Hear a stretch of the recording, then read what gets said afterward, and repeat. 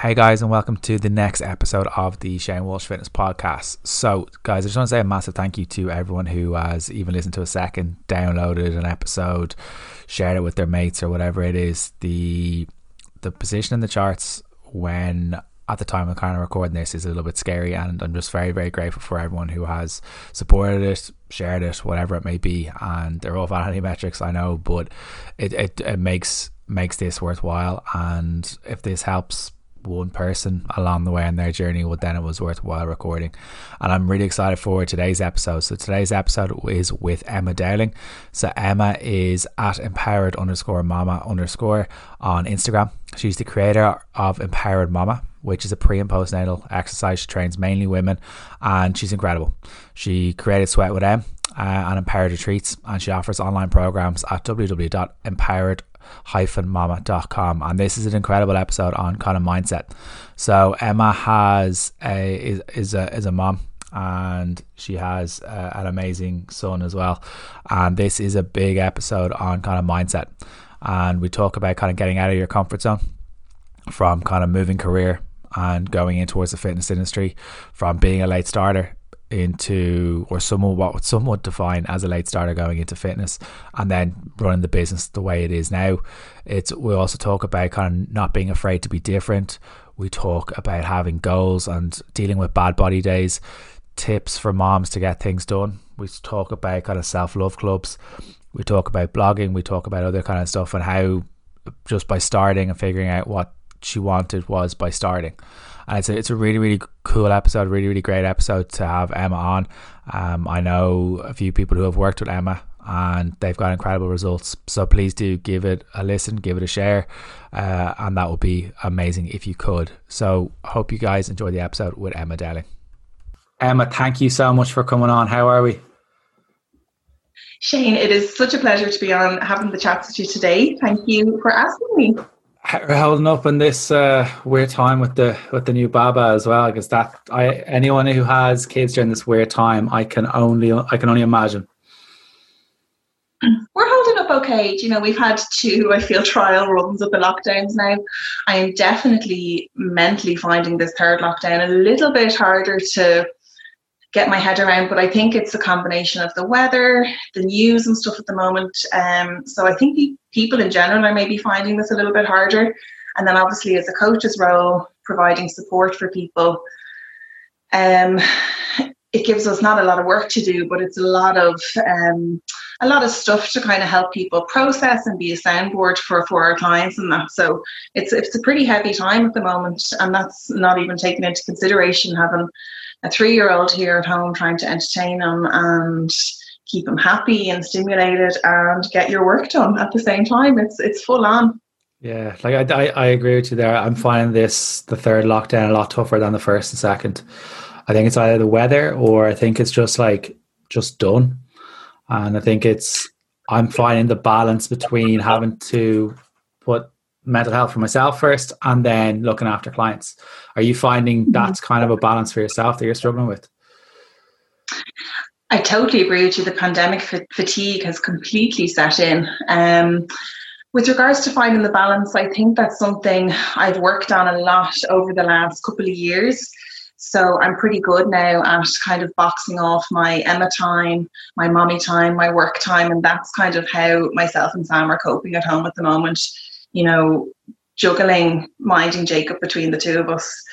He's a very busy job in the fitness industry as well. And then obviously me running the business and supporting my own clients. But I always think like you have to come first, and your family has to come first, and then your clients have to come then after that, because you can't pour from an empty cup. You can't give what you don't have. So you have to look after yourself.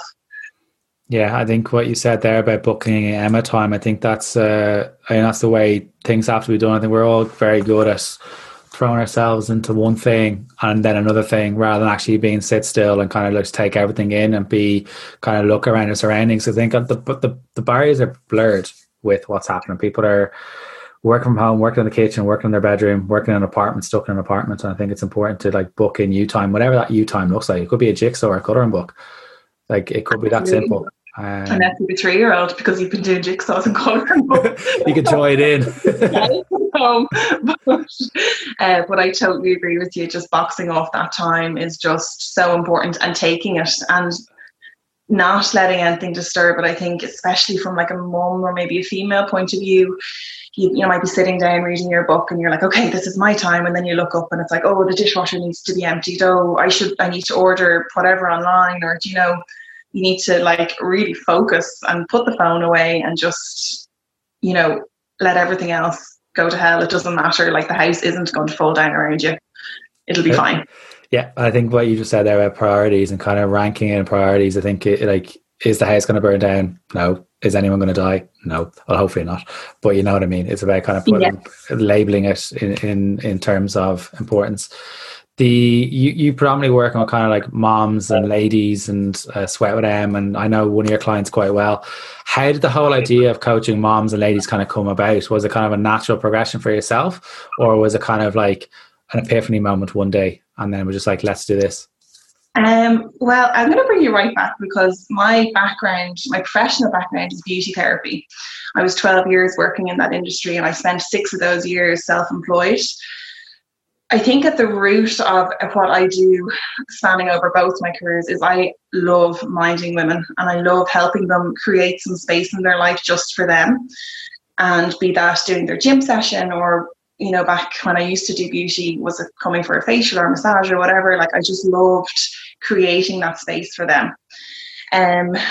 In those kind of 6 years that I was self-employed, I discovered CrossFit and Olympic weightlifting then. Believe it or not, I didn't do any training or sports before I was 23 years of age.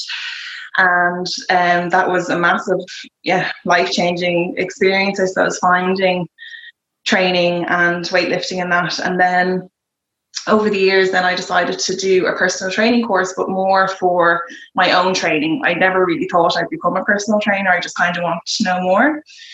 And then being a personal trainer kind of happened by accident. I'd say I was doing this course in my beauty therapy room with my clients, and then they'd be hiring me as their personal trainer. And it kind of just happened like that.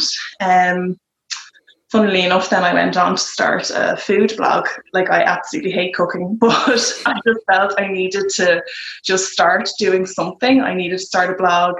And that was kind of what I chose to do, which is really funny. But I needed to start blogging, writing, build an online presence, and wait until my thing presented itself. And that thing was when I became pregnant with my son, Jacob. And simply, there was no information on how to train. There was no community for me to train with pre or post pregnancy. And I was really lost. And I basically just built what I wanted. And that was how the Empowered Mama came about. At the time as well, kind of just before that, I was very uninspired with the Irish personal training and fitness industry. I felt that to be a successful personal trainer, it seemed that you had to be a bodybuilder, you had to have a library of clients' transformation pictures, and you had to do a lot of work for free. And then you would maybe be able to make some kind of a living out of it.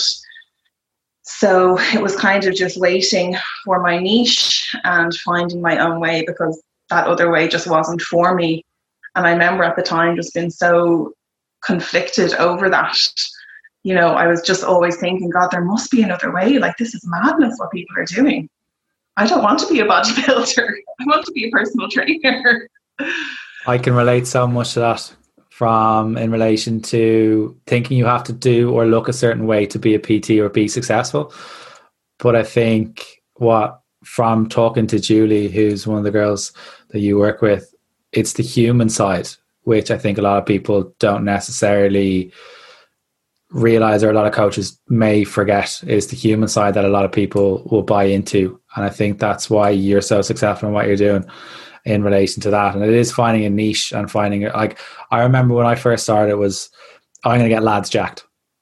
And my first 2 clients were lads, and I got them jacked. but because I was teaching classes, and majority of classes would be like 95% would be girls.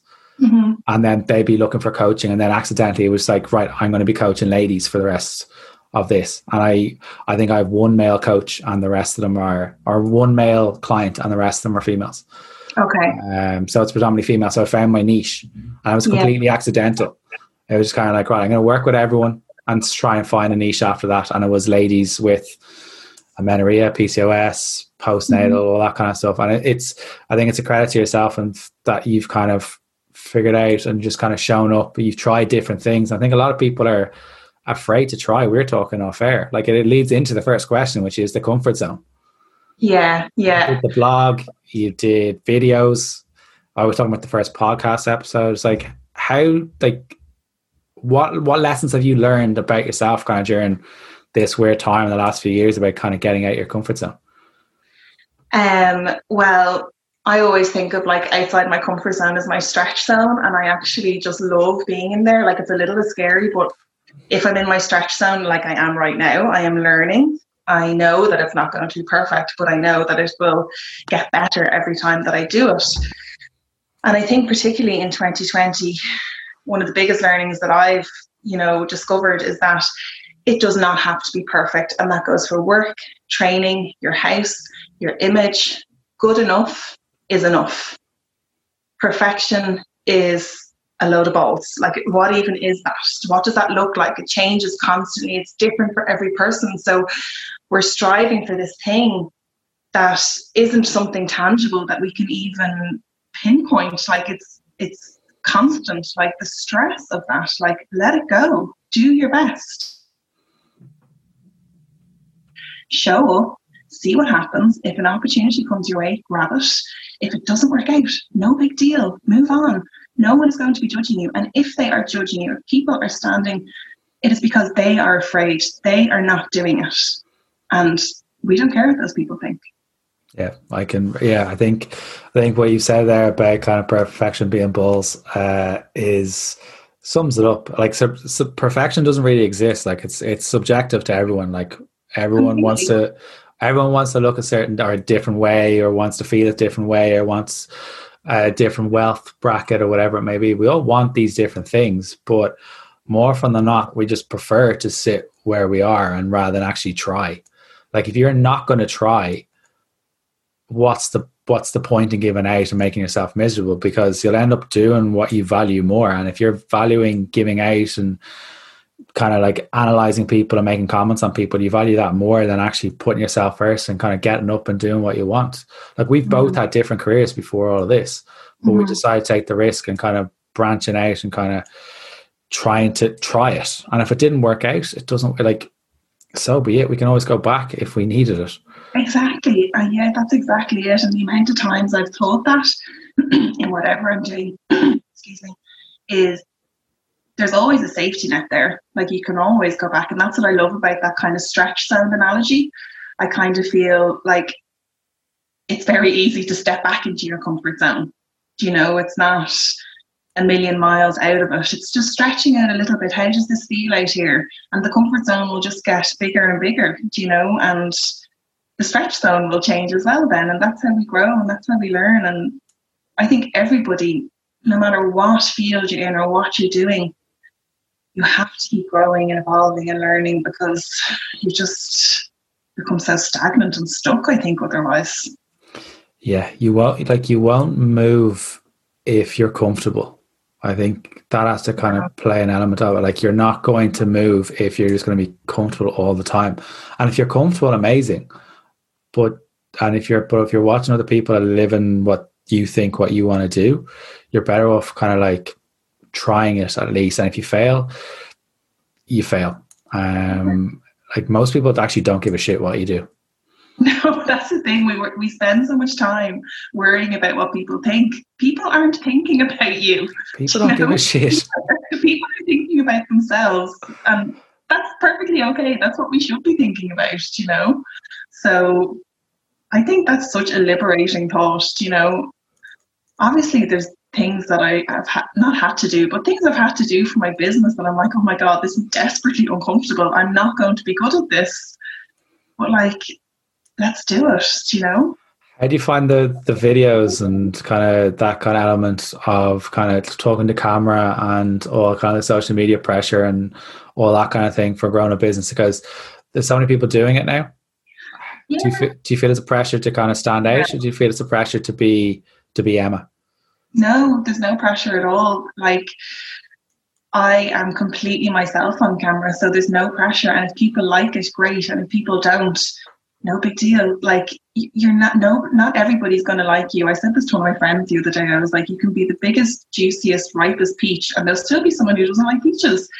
And that's perfectly okay. And, you know, it's very exhausting to try and be somebody else and have a persona, I suppose. Like, I am totally myself online, and maybe that might, like, content sometimes isn't completely like routine and consistent, because I don't want it to be like that, because that's not me, you know. And yeah, it kind of is what it is, you know, Yeah. with me.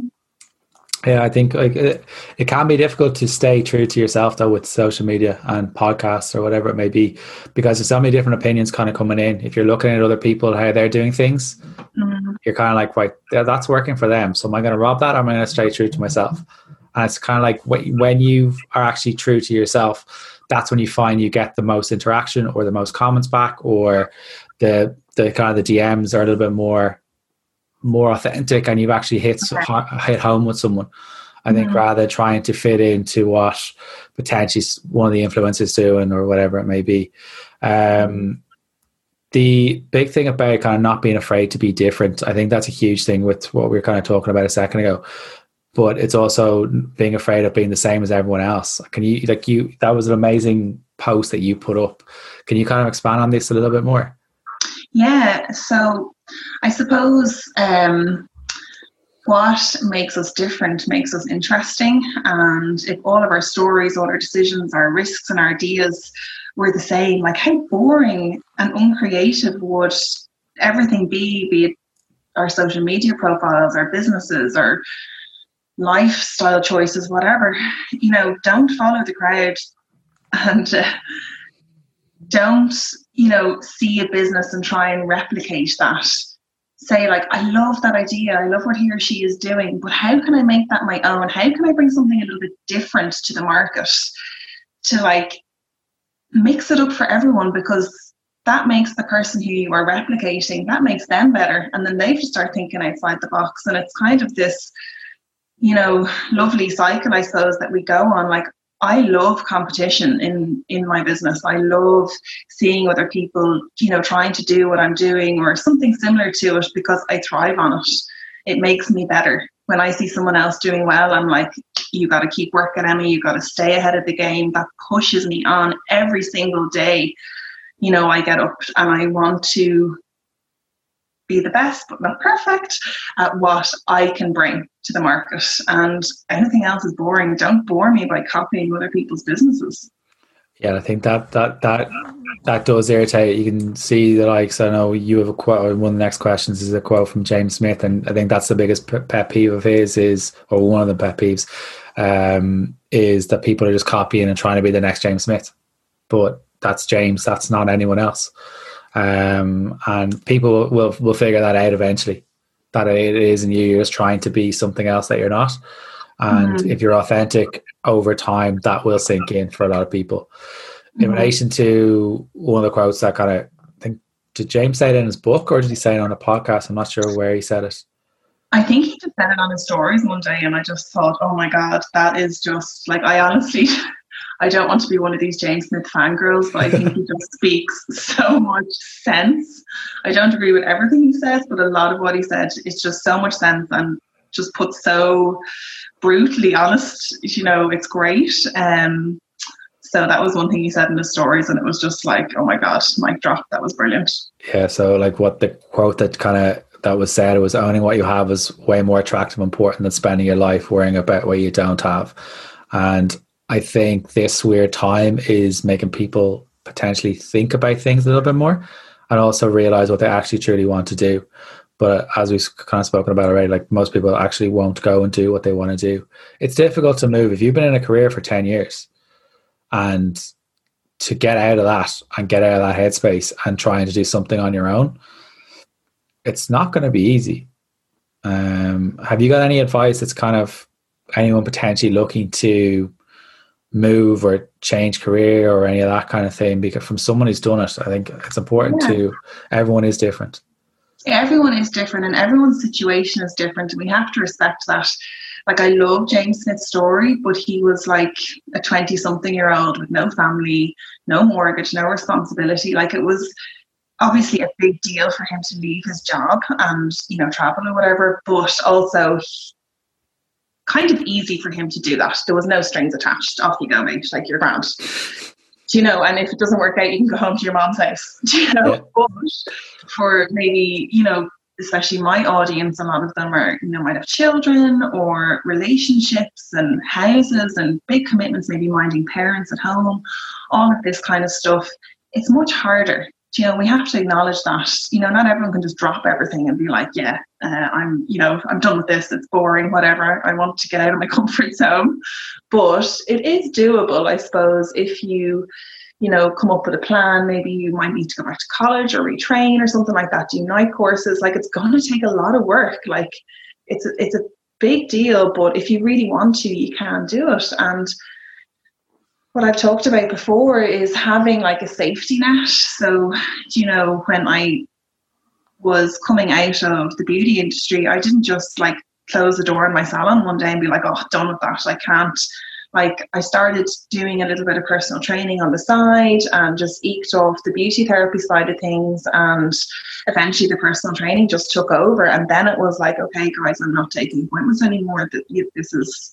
I can't do this anymore. Like, it got to the point when Jacob was born that I was personal training in the morning. So I'd be down at the gym at kind of 5, do my personal training clients. Then I'd be mommy for the day. And then he'd go to bed at 7 and I'd start beauty therapy clients in the evening.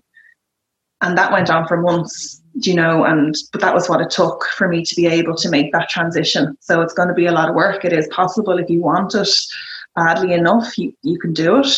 But God, you gotta be ready to work. Are you glad that you had those kind of like few months of kind of like the having to bust it and bust hard for those few months and make you appreciate it a little bit more?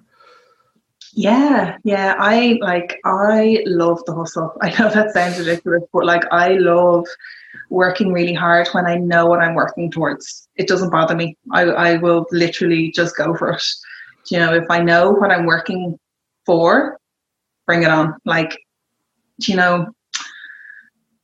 I always think like I might not be the personal trainer or the beauty therapist who was the best. I might not have had all of the knowledge, but it will be very hard to outwork me when I'm in that zone. And that is always one of my trump cards, I think. I think it's also important, like, if any PTs are listening to this, like, you don't need to know everything. You're never going to know everything anyway. Like, there's so much. It changes. It changes all the time. Like, if you look back and a few years ago, protein was bad for you. Like, carbs are bad for you supposedly as well, which they're not. So I think it is important. Like, it's funny you mentioned the hustle because some people hate it. A lot of like people who, I don't think some people understand or like the hustle. I kind of get a thrive off it, but I think that's because I was in sales beforehand. So I have KPIs coming out of my ears. So kind of like, I'm that way driven, but I know that's what triggers me, and I know that's what pushes me to what I want to do. It's important that you've mentioned about having, when you're in that zone, and about having your why.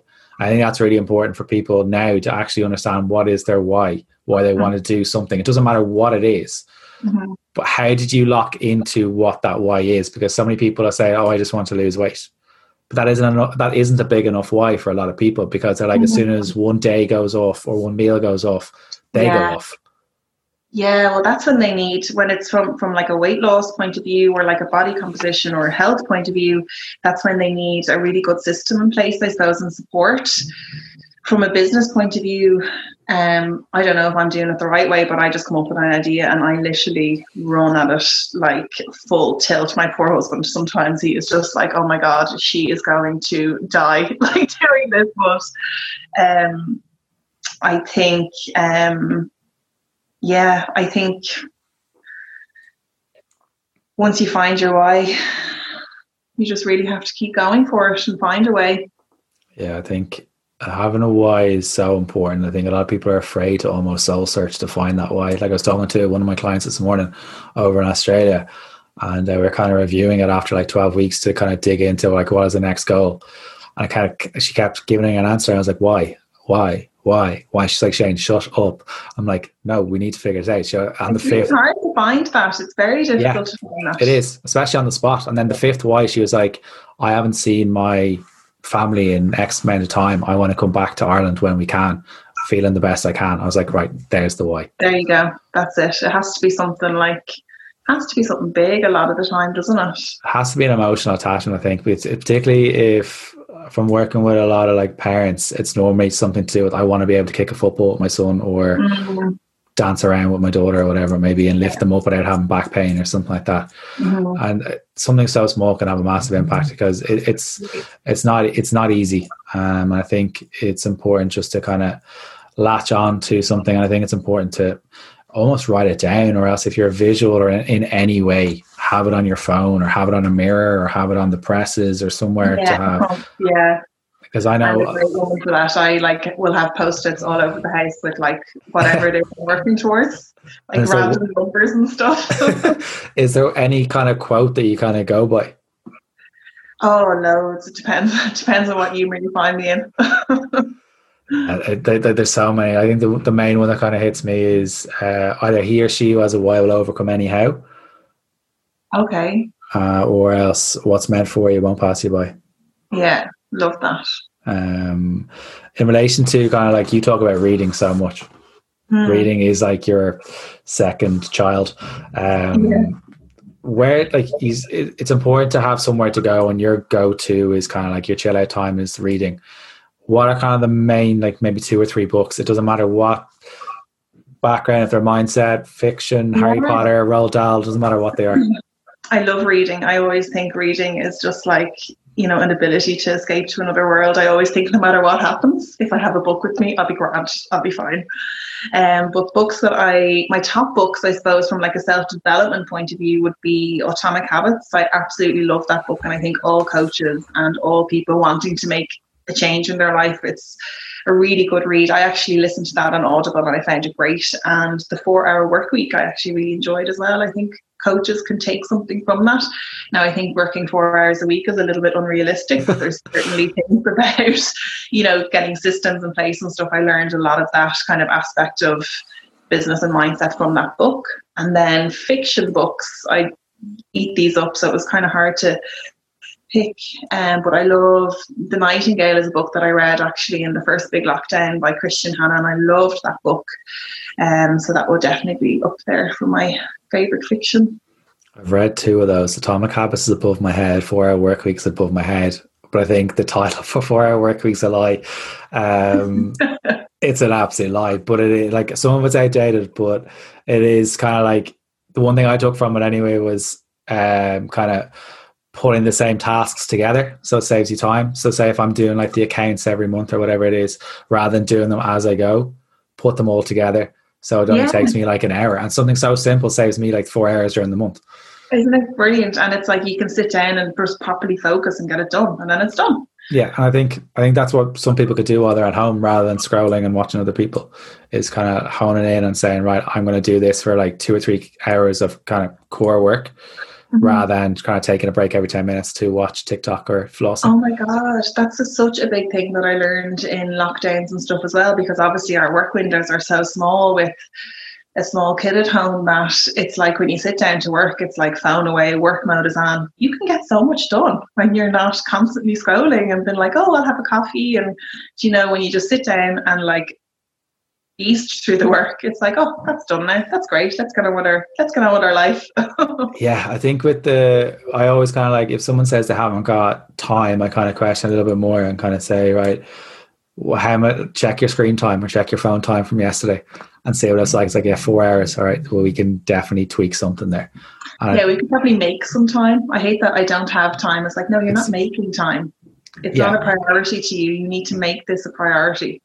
Yeah, and I think it's also important to kind of say, right, you're saying that we're super busy, and with some of us attach the whole "I'm busy and stressed" as like an identity, and they wear it as a badge of honor, and then other things kind of sink or things aren't prioritized. And there's definitely going to be times where that happens, where we need to push certain elements.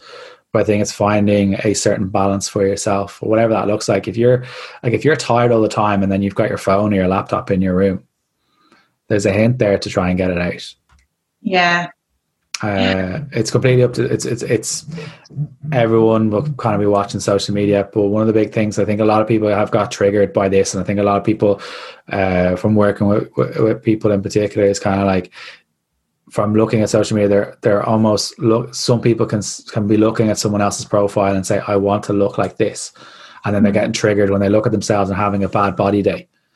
And you wrote an amazing post on this about kind of like how to rephrase, bring the body positivity, and kind of removing the blah feeling. The blah feeling? How do you kind of rephrase that stuff with yourself, and how do you bring empathy towards yourself on that side of things? Yeah. Well, and I think everyone has a bad body day. You know, everybody has it, no matter what, what they look like or whatever. And when I speak about my body, I always talk about it in the third person, which might sound mad, but I'll always talk about my body as she and what she does for me. And that really helps me to, just be so much more kinder and empathetic towards my body, because I talk about it as if I'm speaking to my friend, or I'm speaking to myself as a small child. And if, little M came into me and was like, I'm feeling pretty blah today. I don't feel that I look the part for my job, or this brand's clothing doesn't look great on me and they want me to promote it. Like, I don't know what to do. Like, I just feel awful. I wouldn't turn around and be like, yeah, I was kind of thinking the actual state of you. Like, who do you think you are? Like, you need to sort this out. You call yourself a trainer? Are you having a laugh? Like, that's not what you're going to say to a small kid. Like, that's absolutely heartbreaking to think of that. So don't say it to yourself. All you can do is your best. We have to accept how we are. Like, I'm not into this whole self-love club. I think that's honestly a load of crap, because it's very difficult to truly love every facet of yourself. But acceptance is so important. This in this moment is how I am. This in this moment is how I look. And this is what I have to work with. So I may as well embrace it. If I need to make some changes, let's start doing that, but in a very kind and compassionate way. Small, simple changes. And we will get to where maybe you do feel more confident, more attractive, whatever it is that you're looking for. But, I just think self-acceptance is just so, so important. I actually put this in at the end of one of my emails the other day to some of my clients, and it was about that self-love club and how I don't want to be in it. And the end of it was, I am an imperfect woman who knows she is worthy, if not of self-love, then self-acceptance of every facet of herself, the good, the bad, and the ugly. Acceptance of who she is, what she has, and who knows she is enough exactly as she is, despite her deficiencies and regardless of her past choices. Even accepting the tiny part of her who does not always believe that. And that is who I am. Wow. Yeah, it's interesting with the self-love club, because I think when people think of self-love, they're like, oh, I have to accept every single thing in my body. I have to think everything, accept everything that I'm doing as like, this is amazing, and no sugar candies and rainbows. It's not about that. It's about kind of latching on to one part of it and starting from there. So like, particularly if you are not comfortable with how you feel in the mirror and clothes or whatever it may be, try to rephrase it and bring up a positive affirmation. So rather than saying like, I feel fat, well, fat's not a feeling. No. Fat's an emotion. There's an underlying emotion behind that. Fat is the blah, and it's like, it's an attaching a label, attaching a word to that. It's not a feeling. So feeling is like a sad or a lonely or anything like that. Okay, yeah. Fat's not.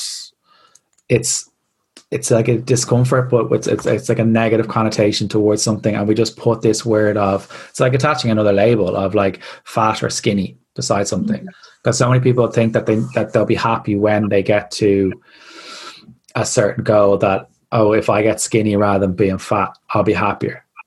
And that's not necessarily the truth. From someone myself who has been, I don't know, 14 kilos heavier, but someone who has also been 15 kilos lighter, it's like I was miserable at either end. Okay. So it has to be somewhere in the middle. I think extremes are very, very easy in this industry. When moderation, extremes are very easy. They're and I think they're very easy and they're seen a lot, I suppose, but neither of them are not attainable. Like you can't, like if you're a certain size, if you're like 15 kilos lighter than I suppose the body weight that your body wants to be at, like you can't hold on to that forever. Like that's not going to last. So you need to be able to accept yourself where your body is at, and your body is at whatever size it is, but also health and that a lot of the time because of the choices that we make, and we are in total control of that. Yeah, I think when people kind of realize that we are in control and we have to stop almost playing a victim card for a lot of things. Obviously, there's people who have mental health issues, there's people who have eating disorders, and please go and talk to the proper professionals on that side of things. But I think a lot of people just, once things don't go right one day, the toys go out of the pram a little bit. And that's not me sitting on an ivory tower. I've been there. I've been in the depths, and it's too easy to say, oh, poor me. Yeah, it is. But I think that's when these guys need a really good coaching community around them to be like, like that's part of the journey. Like if a client messaged me and was like, oh, I had a terrible food day yesterday, I'm like, you know what? Like, but you had like 5 really good days before that. So like, that's kind of part of it. Like every day can't be good. So like, let's just leave it there and move on, and let's have a better day today. And as I always say, it's just one healthy choice at a time. That's all you can do. And like what happened yesterday, like leave it. It's like, let's not ruin the whole journey because of one bad day. Yeah, bad days are part of the journey. If someone was like, oh my God, Emma, I just did your 12-week challenge. Every day was 100%, all my training done, macros on point, whatever. I'd be like, oh gosh, we have an issue. I love to see that healthy balance. It's great. That's part of life. Yeah, it has to be. Like, I think anyone can do, say, so like a 4-week or 8-week kind of transformation thing, and everyone's kind of like, we use photos and stuff for marketing and all that kind of stuff, but you don't necessarily see the habit changes behind it. You don't see the off days. You see the highlight reel. I think it's important to say, right, life is too short for a life without chocolate or ice cream. 100%. Oh my God, I'd be so sad. I love chocolate and ice cream. I always think of that. I don't know if you've heard this before, but it's like, at your funeral, they're not going to be like, Emma Dowling, she had a 6-pack, size 8, could, deadlift X, Y, and Z. Again, people don't care. People care that you're a nice person, that you give them support, that you're empathetic, that you were there for them when they needed somebody to pull them through whatever they were going through, big or small, that you were a great friend, a great sister or brother or whatever. Like that is what matters, and if you can do that in a healthier body, great. And you know what, it's not for everybody as well, and we need to acknowledge that too. But I obviously would love everybody to be healthier. Yeah, I think health is so subjective to every single person. Like if you're healthy mentally and like potentially feeling a little bit or being a little bit kind of overweight or whatever, and you're happy days. And if you're feeling at a certain weight or whatever, I hate attaching a weight to happiness. I really, really do. I hate attaching a size or clothes to happiness. Yeah. How do you kind of work with the girls on your end with kind of like working around the headspace around the scales and stuff? Because I think that's a huge element, particularly for girls. I know it's an element for lads as well, but particularly for girls. It depends on the client. So some, clients will have backgrounds with eating disorders, and some people just don't like the weighing scales. And if they come to me and say, I felt really great this morning, and then I weighed myself and it was X, and then I felt really crap for the rest of the day. I'm like, okay, well, maybe let's go off photographs or something like that, or we'll change it. Like, personally, I don't weigh myself. Like, I very, very rarely will step on the weighing scales, because it's more about how I feel. But again, I have a huge amount of knowledge from my background in competitive Olympic weightlifting and stuff like that. Like, I can generally guesstimate my body weight pretty easily. So it very much depends on the time. Some of the girls like get really driven, working on the scales, and they feel they have a really healthy relationship with that. So I'm totally fine with them weighing themselves maybe on a weekly basis. If someone said, like, I'm jumping onto the scales 3 times a day, obviously alarm bells, like, that's not what we want. But I think it's finding the healthy balance for each individual, and that comes, the same with them tracking macros or maybe intuitive eating, whatever suits. Like, it's not a cookie cutter, one size fits all for each person. I'm so happy you said that about the cookie cutter. That cookie cutter thing pisses me off so much. It angers me so much. Like, here's your generic meal plan and go away and don't feel at all. It's kind of like, well, I don't feel, yeah. Do not come to me with any problems. Don't feel. Just go. Just fly away and never come back to me again. But what's meal plans? No, meal plans. I think I've had a lot of messages asking for meal plans over the last few weeks, and I'm just like, no, it's not going to teach you anything. And then once you say that back to them, it's like, oh, how do you mean? It's like, well, have you done them before? And they're like, yeah. Well, what have you learned? Nothing. Why are you back here looking for another one? Yeah, I think that's so funny. I think it's when with the scales, and one of the terms I always use with the scales is like, you don't go into a shop looking for a size 70 kilos. You go into a shop looking for a size 4, 6, 8, 10, 12, 14, 16, 18, 20, whatever it may be. Oh my God. So it's like moving the label or moving the metric, but it's kind of like, if either metric of those are going to kind of like trigger you, kind of change the metric again. And with the photos and stuff, the photos are a big thing for a lot of people. I know when I've had coaches taking the first photo, you're like, I don't want to do this. This is going to hurt. But it's kind of like, it's funny when you kind of have clients and they're reluctant to take the photos at the beginning, and they're like, right, take the photo. You don't have to send it to me, but please take the photo. And then 6 months later, they're like, I'm so glad I took the photo. I know. And I always say to my clients, I'm like, I don't want to see your photos. Your photos are for you. Send them to me if you are completely comfortable doing that, but this is not something that you have to send to me. Like, I really feel they have to take ownership over their own journey a lot of the time as well. Like, I'm perfectly happy to guide them and be there for them and, answer questions and all that kind of stuff. But ultimately, me having their photos and stuff, like, it shouldn't really make that much of a difference, because why should they care what I think? It's how they feel in their clothes that matters, not, oh my God, I don't want to let my coach down. Like, I have to send her in my next set of photos. Like, I just personally am into that as a coach. Yeah, I think I've had that as well recently with the whole thing of why I don't want to let my coach down. I'm kind of like, well, how are you letting me down? Like, it's not possible to let me down. Like, the only thing you're not letting anyone down. You just potentially just need to have a little bit more empathy towards yourself and say, right, let's just show up a little bit more often.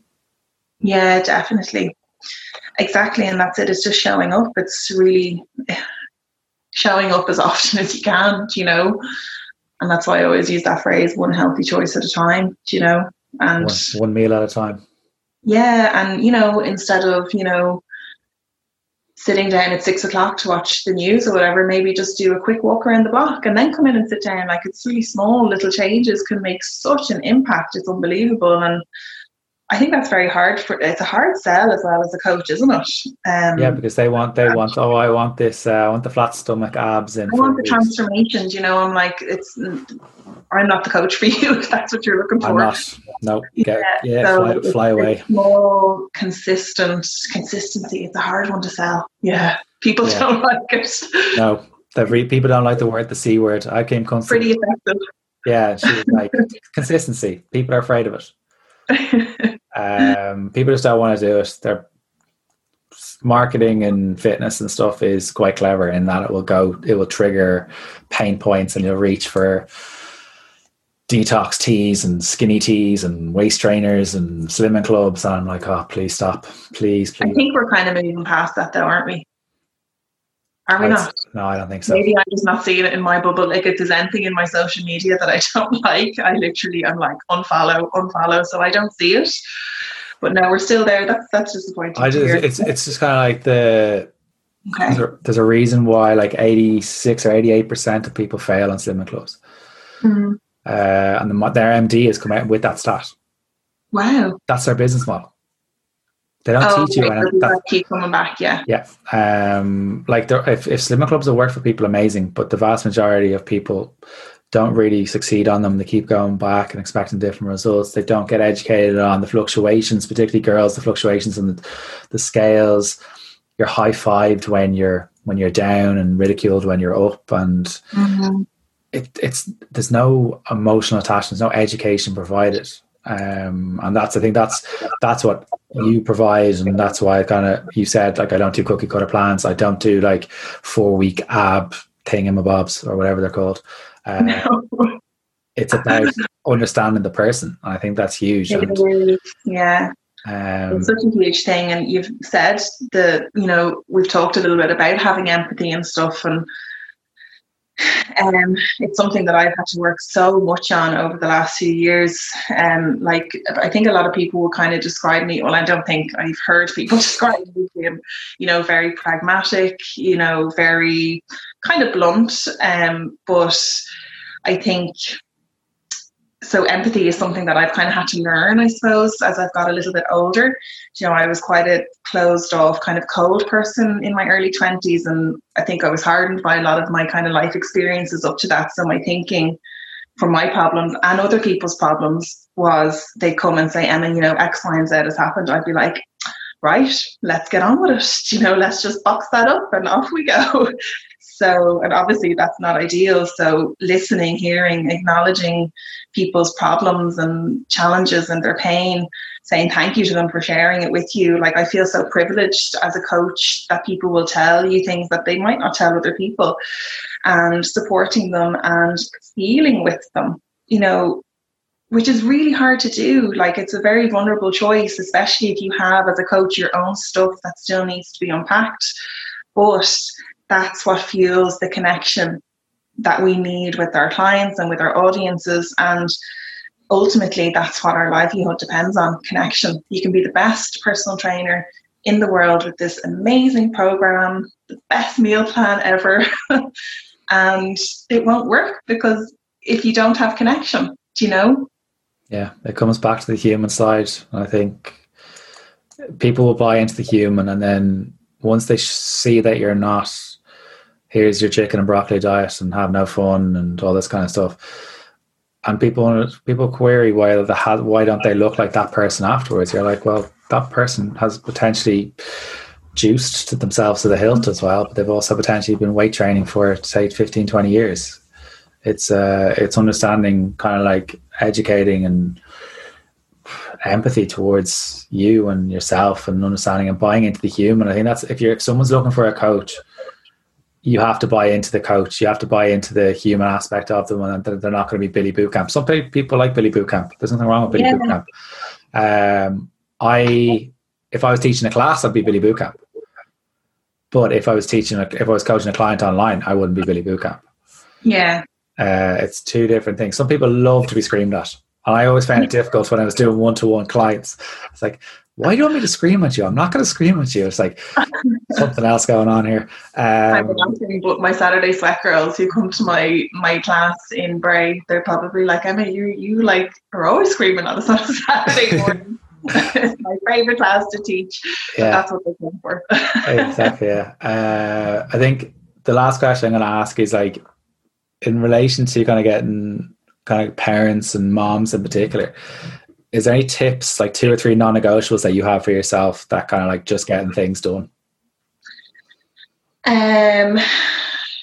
Get things done. So personally, what works for me is I go to bed early and I get up early. So I'll usually be up before the rest of the house is up, and I will usually get my training done in that time, usually in my pajamas, before my brain has even thought about what I'm doing. The workout is done.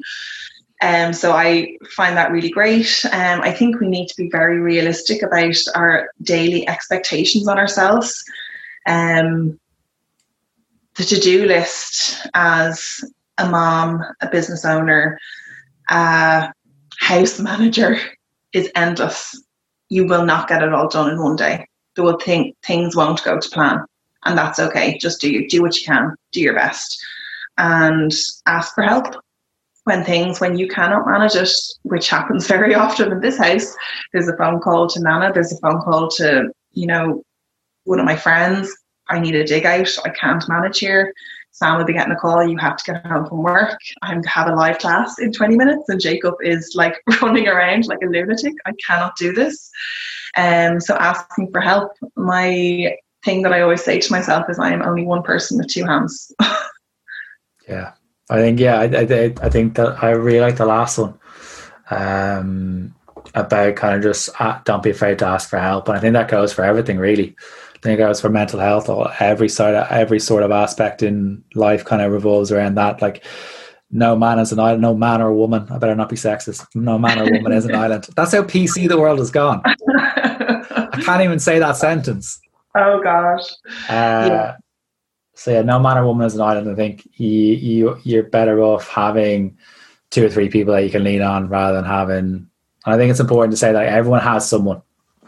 They may have potentially burned a few bridges or whatever like that, but everyone has someone along the way that they can potentially reach out to. And it's just potentially leaving the ego at the door and like checking in on people as well. I know one of the things, and I think as well, it's you have to be that person to them as well. It's not one way. And it's such a privilege, like, to be that person as well. Like, I have 1 or 2 friends who know everything, and if anything's going on, I'll be straight on the phone to them, and it's the same vice versa. Like, it's just, I sometimes wonder, am I so lucky to have those kind of connections with people? But I don't take it for granted. I think we need to really treasure the people in our lives and the people who are precious to us, and they will mind us, but we need to mind them as well. It's a two-way thing. Yeah, I think exactly. And I think it's not taking it for granted. Like, I know if I go quiet, my best mate's straight on the phone. He's like, are you okay? The people around you know you better than you. I know, it's crazy, isn't it? It's like, you're in my head. Please get out. So Emma, where can people find out about yourself? Where can people work with you? Where can they find Sway with Em and all that kind of thing? So my Instagram is usually a pretty good place to start. So that's at empowered_mama_. And then I have my website, www.empowered-mama.com. And so that's a pretty good place to find me. And, if I can help you with anything, just drop me an email or a DM, and I'll get back to you as soon as I can. It will most likely be an audio with my kids screaming in the background at the moment, but I will get back to you.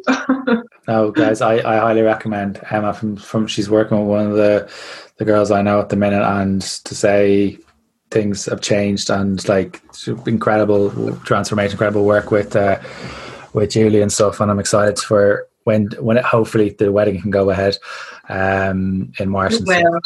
I hope she's worked too hard for not to. But Emma, thank you so much for coming on, having a chat, and being so honest and open, and no BS, which always works. Oh, Shane, thanks for having me on. It was a lovely way to spend my morning. So thanks a million. It's been great. So guys, if you've enjoyed the episode at all, please do tag Emma and I up on your story. If you're interested in work with Emma, please do click the links in the write-up and pop her a DM if you want. So guys, thank you so much for listening.